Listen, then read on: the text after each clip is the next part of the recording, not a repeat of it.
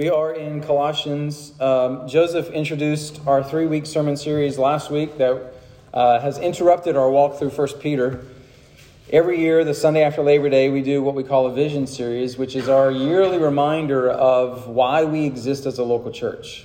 Like when we got some believers together back in 2013, why did we just join another church that already existed? Why did we have this passion, this compulsion to plant a new church in an area full of churches?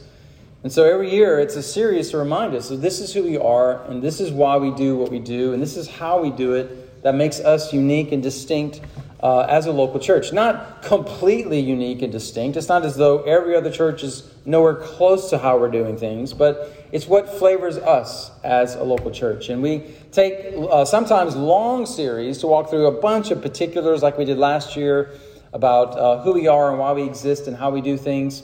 And then some years like this year, it's just 3 weeks for us to share a word from our heart. And that's what we've chosen to do, hopefully led by the Spirit, is to set aside time for your 3 elders, your 3 pastors, to share a word from our heart. Something that in all the years that we've had Sunday gatherings, we've never done. Just, hey, you choose what you want to talk about this Sunday. It's kind of scary. Just like share our hearts. Like there might be a lot of things that we think and feel that are good that may not be like biblical or this is the truth of Scripture being applied to our life. And not necessarily wrong or anti-Bible, but it's just our thoughts and not God's thoughts. And that's the aim of what we're trying to do during this time each week as we gather on Sundays, is to feed the people of God, the Word of God, so the Spirit of God can do this work in our hearts that only the Spirit does through the Word. And if there's anyone in our worship gathering who's not a part of God's family, that we hope and pray they would hear the good news of Jesus and His gospel, they would repent and trust in Jesus for forgiveness, salvation, and life. And that's something that only God's Word can do, as we saw in 1 Peter chapter 1. My words cannot save you. My words won't save you. Even if they're good words, like Hallmark quality words. They're not words that will bring life where there's death or light where there's darkness. Only God's Word can do that. So we have to proclaim God's Word. So aside from saying personal things like, I love being one of your pastors. I really do. I love what we get to do together in our city. I love getting to talk about the work of the Spirit of God in your life to other people, not like calling you out by name. Well, let me tell you about this guy named Kevin and good things happening in his life. Not like that, anonymously, but pastors have conversations, or I meet people in my job as a chaplain in local businesses. I'm like, yeah, I got this person in my church that's been working through that. And it helps me encourage the employees that I see as a chaplain. And I've had conversations with the pastors. One guy asked me, like, who are the most spiritual people in your church? And for some pastors, that might be a hard question. He's like, I don't know. I've just got a bunch of religious people in my church. And for me, I'm like, who's not? Like, I can literally go around this room and talk about the work of the Spirit of God in the lives of our people and those who aren't with us this morning. And so we've experienced amazing things as the Spirit of God is transforming us, sustaining us, healing us, giving us grace to persevere, giving us strength to forgive, providing hope to the hopeless, or just giving us just enough faith to keep hanging on for one more day, and one more week, and one more month. But I want to share a word. So I can say a lot of stuff like that, but I want to share a word from God's Word. And I just have today, and there's the whole Bible. So we're not going to cover the whole Bible today. I'm thinking really big picture today, something that really encapsulates our vision that we desire. We exist for all people to enjoy Christ always. We always, and we have always, and we will always want to be, as the Crossing, a church that is about Jesus and His gospel. Like, we want that to be the t-shirt we wear, the flag we wave, the drum we beat. It's about Jesus and His gospel. It's not about a building, as we know, Church on the Road. Next week, we won't be here. So if you don't know about that, see one of us after we finish. We're going to be all the way across the river. Ooh, scary. But yeah, we'll have to pack everything up, us who are in Monroe, and make a long trek over to West Monroe next Sunday. But it's not about a building. As we know, we're the people of God wherever we're at. It's not about a denomination, as helpful as those can be, as frustrating as those can be. It's not about a network. It's not about a person or a particular person in their charismatic leadership or non-charismatic leadership. It's about Jesus and his gospel. How can we keep the spotlight on him? And there's lots of passages that can help us do that, but we desire for all people in everything and in anything to find joy in Christ. So in anything and everything that we have joy in, how does that lead to joy in Christ? We enjoy good music, we enjoy good food, we enjoy good relationships, we enjoy good college football. Sometimes we stay up to 1:30 watching a crazy game in Colorado. We enjoy all these things, but can it lead to enjoyment of Jesus? Can it lead to the enjoyment of Jesus among other people? It never stops with the thing we're enjoying. We want to go to the one who gave us the thing, the one who created the good thing. We enjoy our families. We enjoy hard work. We enjoy our homes. But don't let it terminate there. Use those things to find joy in Christ. We desire for that to be the ultimate outcome of how we live life, joy in Christ. And for all we do as a church to lead to joy in Christ, for us to never become uptight, stiff, miserable, self-righteous religious people, because that can happen to all of us. We can all begin to be impressed with ourselves. And look how amazing we are. Look at all the things we're doing. And we lose sight of Jesus. But we want to be a people who live realizing our desperate need of Jesus and his gospel. And we're captivated by him. We're captivated by his love for us. And then we're empowered to lavish his love on others and on each other. And that begins with a God-sized view of Jesus. Living with a view of Jesus that is as great and big and as amazing as he is. And a bunch of passages we could go to that help us do that. One particular is found in Colossians 1. The letter of Colossians, a book that we actually walked through, like way back when. There was about 4 of y'all that were a part of the crossing back in 2015, 2016, I believe.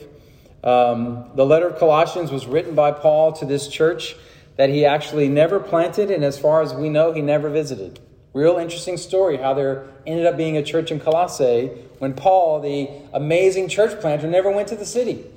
And we believe there was a man from Colossae who went to another city who heard Paul preach the gospel. He comes alive in Christ Jesus, goes back to his hometown, and he can't help but speak of the one who's changed his life. As he begins to share Jesus among the people in Colossae, disciples are made, a church is planted, elders are eventually appointed, and then as any church that's planted discovers, issues come up, and we need help. And so this letter, the letter to the Colossians, is in response to a letter, or at least a message that they sent to the Apostle Paul. Paul, we're having these issues. Would you help us figure these things out? And that's what we have here. And after the traditional kind of greeting that are always a part of Paul's letter, he then offers a prayer that turns into a hymn. So let's begin reading in verse 9 with the prayer. Paul says, "For this reason also, since the day we heard this, we haven't stopped praying for you.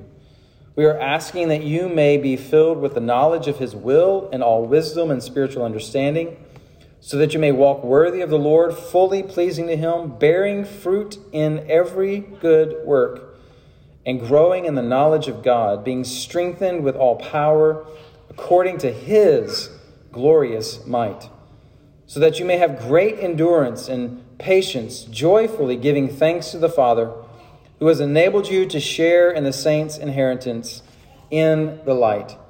And then in verse 13, there's a transition from a prayer to the Father who's enabled us to share, enabled them to share in the saints' inheritance, to a hymn about that inheritance, beginning in verse 13. "He has rescued us from the domain of darkness and transferred us into the kingdom of the Son he loves." That's a picture of salvation. Before Christ, we were living in the domain of darkness. And we came alive in Christ and were transferred into another kingdom. A kingdom that is the kingdom of the Son that he loves. So who is this Son? He goes on to write this hymn. In him, Christ, we have redemption, the forgiveness of sins. He is the image of the invisible God, the firstborn over all creation. For everything was created by him in heaven and on earth, the visible and the invisible, whether thrones or dominions or rulers or authorities, all things have been created through him and for him. He is before all things, and by him all things hold together. He is also the head of the body, the church. He is the beginning, the firstborn from the dead, so that he might come to have first place in everything. For God was pleased to have with all his fullness dwell in him, and through him to reconcile everything to himself, whether things on earth or things in heaven, by making peace through his blood shed on the cross.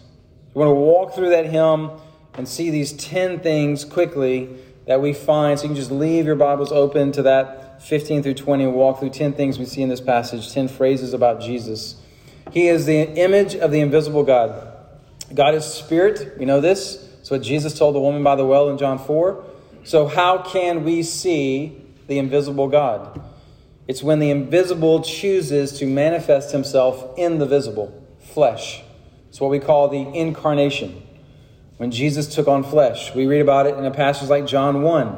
And the Word became flesh and dwelt among us. And we have seen his glory. Glory is of the only Son from the Father, full of grace and truth. A few verses later, verse 18, no one has ever seen God, the only God who is at the Father's side. He has made him known. No one has ever seen God, but this man Jesus of Nazareth, he is the image, the exact representation of God. He has made him known. We were created in or according to the image of God. Jesus is the image of God, the perfect representation. One of Jesus' disciples, Philip, said to Jesus in John 14, show us the Father, and that will be enough for us. And Jesus tells Philip, have I been with you this long and you don't know me? If you've seen me, you've seen the Father. Which was a earth-shattering, mind-blowing statement to make to a first-century Jew. Because when you say Father to them, they're thinking Old Testament. They didn't have the New Testament yet. Father is the God of the Old Testament, great, mighty, shaking mountains, walking through the Red Sea on dry ground, and doing amazing things, defeating armies. And this man from Nazareth, Jesus, says to his disciples, if you've seen me, you've seen him. We're one and the same. And it's an incredible statement of his understanding of his divine nature. And if you want to know who God is, if you want to know what God is like, we look to Jesus. And the only source for what we know about Jesus is the Word. Intimacy with Jesus apart from the Word of God is impossible because we only know Jesus through the Word of God. We know the living Word through the written Word. Secondly, he is the firstborn of all creation, a favorite verse by Jehovah's Witnesses to make the claim that Jesus was created. Just one huge problem. The very next stanza says, by him all things were created. If Jesus was created and everything was created by him, how could he be involved in creating himself? So firstborn here does not refer to the first one created, but just like in the Old Testament, when God refers to the nation of Israel as firstborn, they're not the first nation on earth. Firstborn here speaks of prominence, rank, importance. It's how the Bible understood the firstborn in the families. The firstborn was the most important child to be born. They're the ones who would be the primary inheritors of all things, carry on the family name and those sorts of things. And all the firstborns in the room are like, yeah, of course, we're still important. And all the secondborns are like, yeah, they think they're that important, really are.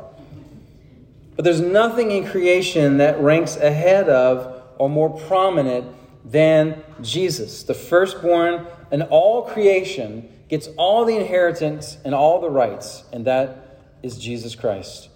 He's thirdly the creator of all things. John 1 also says this, verse 3, all things were made through him, and without him was not anything made that was made. The passage in John 1 refers to Jesus as the Word, or the Logos. In the beginning, God said, let there be light. Let there be an expanse that divides the earth into land and sea. Let there be a sun, the moon, and stars. God spoke words. Genesis 1, creation appears from nothing. God is the agent. The Word is the agent of creation. And therefore, all things were made through him, the Word. Well, then, who is the Word? John 1:14, the Word became flesh and dwelt among us. The Word is Jesus. Dwelt here is a word that means tabernacle. In the Old Testament, God dwelt among his people in a structure that he told them to build called a tabernacle. Later, that was the temple, a permanent structure. Now, that structure was Jesus, who referred to himself as the temple. And what's more amazing, if you carry this forward, who is the temple today? We are the temple of the Holy Spirit, according to 1 Corinthians 6. We are the Holy of Holies. Where is Jesus today? Jesus is dwelling in his people, among his people. We carry the presence of God in the world today. It's not a place, it's not a location, it's not a building, it's the people of God. And he says he created all things, a list that's intended to emphasize to these believers that all things, including all spiritual powers, which help us to piece together the heretical teaching they were working through as a local church. There might be some other spiritual power, whether demonic or angelic or philosophic, that they think is more powerful than Jesus. And Paul is saying it's not more powerful than Jesus if Jesus created it. Because all other powers, demonic, angelic, or philosophic, are all created powers, not greater than the one who created them. Now you might want to get into why did he create demonic powers? Why is that part of creation? That's a whole other conversation for another day. There's good reasons for that. But they are under and subservient to the one who created them. Because if you create them, you have inherently the rights to be providential and own them. Fourth, he is before all things and sustains all things. This speaks to his preexistence. Jesus existed before anything else existed. There was God, and then out of nothing, God called all things into existence with his word, and now all things continue to exist and hold together because of Christ. We saw this also in Hebrews 1. The reason the sun still burns, the planets still orbit the sun on a regular pattern, the sun rises in the east and sets in the west, the reason trees and plants bud out in the spring and lose their leaves in the fall, the reason the hydraulic cycle continues to move water through evaporation, condensation, precipitation, the reason gravity continues and electrons move charges, the reason your heart beats right now and you're doing nothing to make it beat, the reason you wake up every day, the reason you have eyes to see and ears to hear, a mind to think and blood pumping through your body, the reason you have 10 trillion cells working all day, every day without you even thinking about it is because of Jesus. He keeps it all working. And you're not doing anything to help. You're just, okay, good. I woke up today. Whew, good. I'm glad I did. Jesus kept you alive while you slept. Which is a picture in the physical realm of how he wants to live in the spiritual realm. We rest in him. Live in a state of rest, trusting he provides everything that we need spiritually as well. Now we have a bit of a transition. Some call those first 3 verses old creation or the supremacy of Jesus. This is who Jesus is. Now we move into the new creation or the sufficiency of Jesus, what Jesus has done. So fifthly, he's the head of the body, the church. Christ is the head of the church, head of the body of Christ. You can lose a lot of parts of your body and still be alive, but you cannot lose your head. If something happens to your head, there's no head replacement surgery that's waiting out there. Sometimes we may want to have a head replacement surgery. If you're in college, you're struggling to get good grades. Can I get someone else's head to take all these tests? But there's nothing like that. The head is the source of life in the body. The head is the source of direction in the body. So it's clearly the role of Jesus in his church. So if someone asks you, well, who's the pastor of the Crossing Church? You should say, Jesus is. Jesus is the senior pastor of the Crossing Church. The elders or pastors of the Crossing are primarily tasked with leading you to follow Christ. As long as we are following Christ, you should follow our leadership. We can say that boldly and confidently because we're following the senior pastor of the Crossing. But if we're not leading you to follow Christ, you should call us out on it as part of your role. We're not above accountability. This is also a significant relationship Jesus has with his body, the church, that he does not have with any other part of creation. And so when you're called a church member, it's referring to you being a member of the body of Christ, not a member of a religious organization or a club. You are a functioning, contributing, healthy member of the body of Christ. Sixthly, he is the beginning and firstborn from the dead. Very similar to the image of God, firstborn of all creation. He is the beginning, founder, originator. He's before all things. But when you combine that with the firstborn from the dead, it's a little bit different emphasis Paul's making. Firstborn from the dead doesn't mean Jesus was the first person to be raised from the dead. We know that's not true. Elijah raised people in the Old Testament. Jesus himself raised 3 people we know of from the dead. In the Gospels, Lazarus, Jairus' daughter, and the son of the widow of Nain. Peter and Paul both raised people from the dead in the book of Acts, Dorcas and Eutychus. But Jesus was the first person to rise from the dead, never to die again. As great as it was probably for Lazarus to be raised from the dead, they had to die again, which I'm not sure how I would feel about that. Maybe it was easier because they knew what to expect. Maybe they're like, man, I've already done this. I got to do this again. But nowadays they could write a book, make a movie, gotten rich off of that. But back then, there probably wasn't a lot of bonus points. Jesus is the beginning and firstborn of the new resurrection, the end-time resurrection. Jesus was the first one to go through what we're all going to go through one day. This being resurrected into a glorified body. Everything that we know about what our bodies might be like in the eternal state, we only know because it's about Jesus, because of what Jesus experienced after he rose from the dead. We don't know a lot, but we know, can we eat in the eternal state? Yeah, Jesus ate.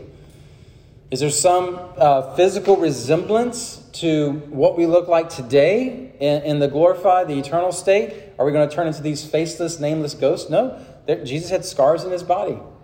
They had the ability to recognize him and identify him. He went by the same name. So everything that we know about the eternal state and our glorified bodies, we know because Jesus is the first one to do that. Like I love to do funerals, not because someone's died. I don't love the fact there is a funeral, but people die. It happens.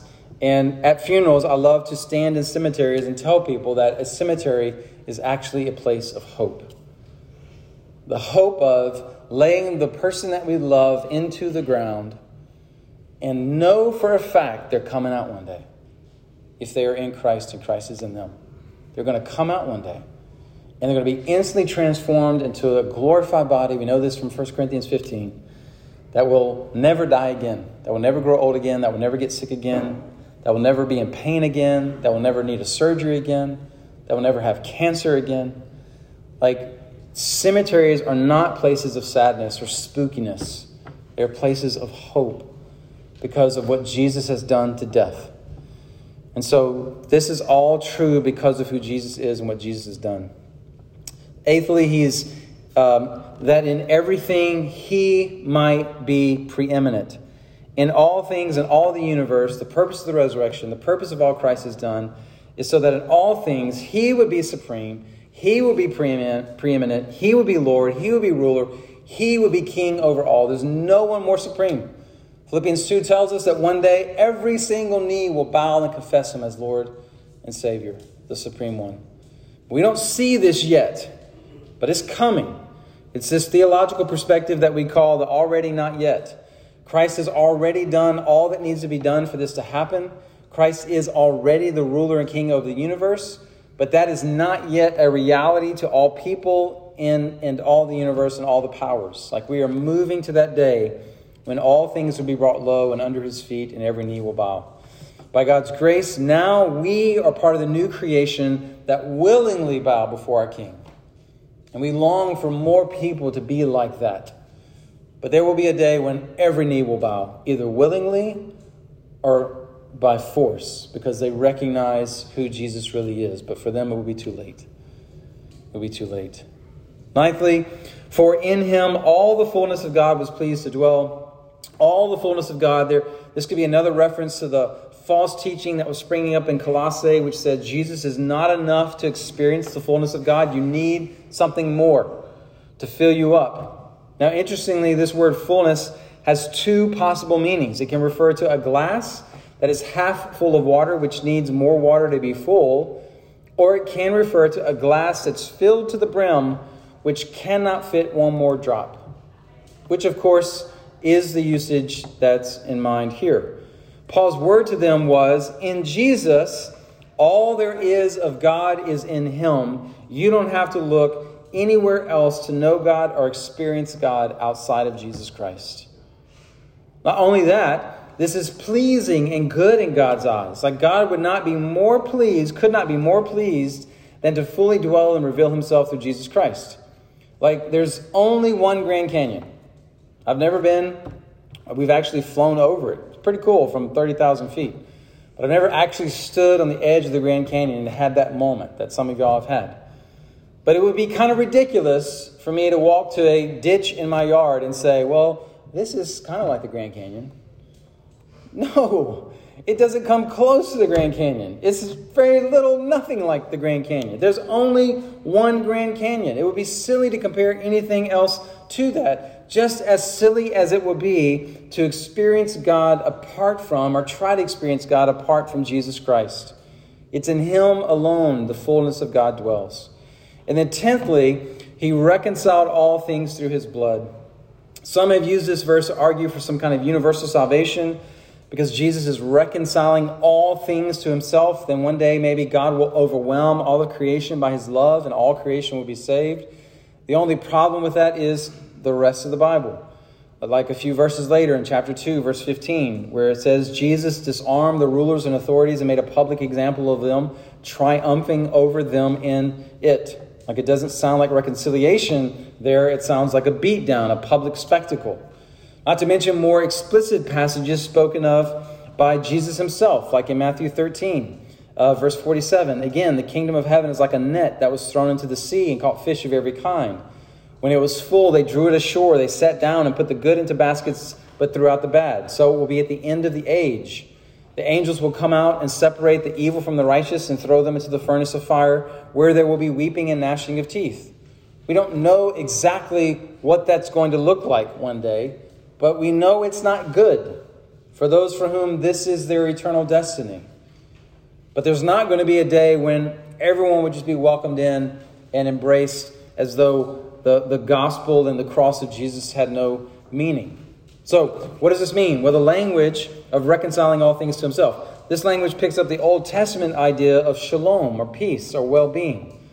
And that God is working to bring a universal shalom, or peace, or well-being. But this peace is rooted in Jesus and the reconciliation provided through his sacrifice on the cross. Like it's a common mistake many people have with Jesus. Like at Christmas times, some people think the angel said to the shepherd, "Glory to God in the highest, and on earth peace and goodwill to all men." Now we think that from Luke 2:14 because that's what the King James Version of the Bible says. But it's a very poor translation of the original Greek. Every other translation gets it right when it actually says, "Glory to God in the highest, and on earth peace among those with whom he is pleased." Other translations, I think even better than ESV, say, "among those with whom he favors." Favors is the idea of grace. Who has peace with God through Jesus Christ? Those whom he favors or has extended grace to. At the beginning of the letter of the Colossians, Paul opens it up, as he does all of his letters, with grace and peace. Every time Paul says that, peace follows grace. Peace always comes after the grace of God. So Jesus has not come to bring peace to all men, but to those who've been reconciled to God through Jesus and his sacrifice and his grace. Then we can have peace. Romans 5:1 tells us the same thing. Shalom, well-being. But to all else who haven't been reconciled through Jesus, there is the sword. There's judgment. And when all things are new and made right, there will be an eternal state of peace and shalom and reconciliation for God and his people. But sadly, not everyone will get to experience that. So if the church at Colossae was being tempted to question the sufficiency of Jesus, Paul pulls back the curtain to reveal Jesus in all of his splendor and glory, as if he were saying, okay, you're not sure if Jesus is enough. Well, here he is. Now what do you think? Is he enough? Is he enough for your life? Is he enough for your worry, for your weight, for your wound, for your care, for your concern? Or in your mind and in your heart, have you made that so big it doesn't feel like Jesus is enough? He can't help. Jesus himself told a parable in Matthew 13 The kingdom of heaven is like a treasure buried in a field that a man found and reburied. And in his joy, he goes and sells everything he has and buys that field. The kingdom of heaven, the kingdom of God, they're interchangeable. It's a place where God rules and reigns as king. Not a specific location or a country, but today it's in the hearts of God's people where they're advancing his kingdom by loving him and obeying his commands and producing the fruit of the Spirit. In other words, the kingdom of heaven, the kingdom of God is where Jesus is alive and his people, and they are following him, loving him, obeying him. And Jesus says his kingdom, life in him, life in us, is like a treasure buried in a field, and a man sells all he has to buy the field so he can have the treasure. Now, to everyone but the man, it's just a field. And this guy sells everything that he owns to buy a field. And all of his friends would be like, what is wrong with you? All you have is a field. You have no more possessions, but you just have a field. But to this man, it's not a field, it's a treasure worth everything.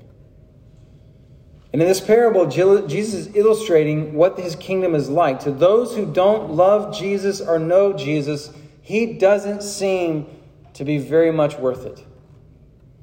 He's just a field. Why would you reorient your life around him? Why would you cling to him and hope when life is really hard and seemingly hopeless? Why don't you just chase sin and indulge in sin to fill the ache that you're feeling? Why would you give up careers where you could earn more money and have more prestige and it provides more security to go to the nations and make Jesus known among those who have yet to treasure him? Why would you give time and money and energy to love and serve and invest in others? Isn't life about getting all you can for yourself and making life about enjoying everything for yourself? Because the reason is, to us who know him, who've met him, who've been loved by him, who love him in return, he is our greatest treasure. It's really one of the great tests to know if you are a Christian. It's not how many religious works have you piled up or how much of the Bible do you know. The greatest test is Jesus your treasure? Is he of such value inside of you and in your life that you're reorienting everything around him, and you would be willing even to sell and give away and sacrifice anything and anyone to have him, to have and enjoy him? And if you ever have to choose Jesus or this, Jesus or them, it's always Jesus, because he's always more valuable than anything or anyone else. Is he of your greatest value for which you're willing to sell everything to have him, to enjoy him? Many of you know there was another man who came to Jesus seeking eternal life. He was wealthy, and he asked Jesus, what do I need to do to inherit eternal life? It seemed like a slam dunk gospel conversation for Jesus. Like, if anyone could get this guy into heaven, it should be Jesus. I'll tell you what you need to do for eternal life. But as you know in the story about the rich young ruler, Jesus knew the man and he had a heart issue, and he exposed it by telling him, sell everything you own and give to the poor, and then come and follow me. And the man walked away sad because he was more in love with his money and possessions than with Jesus. Some of us will sell it all and follow Jesus. And some of us will cling to what we have and run from Jesus. What I hope you hear today is this: Jesus is worth it. He is worth our lives. He is worth our love. He is worth our devotion. He is the supreme one.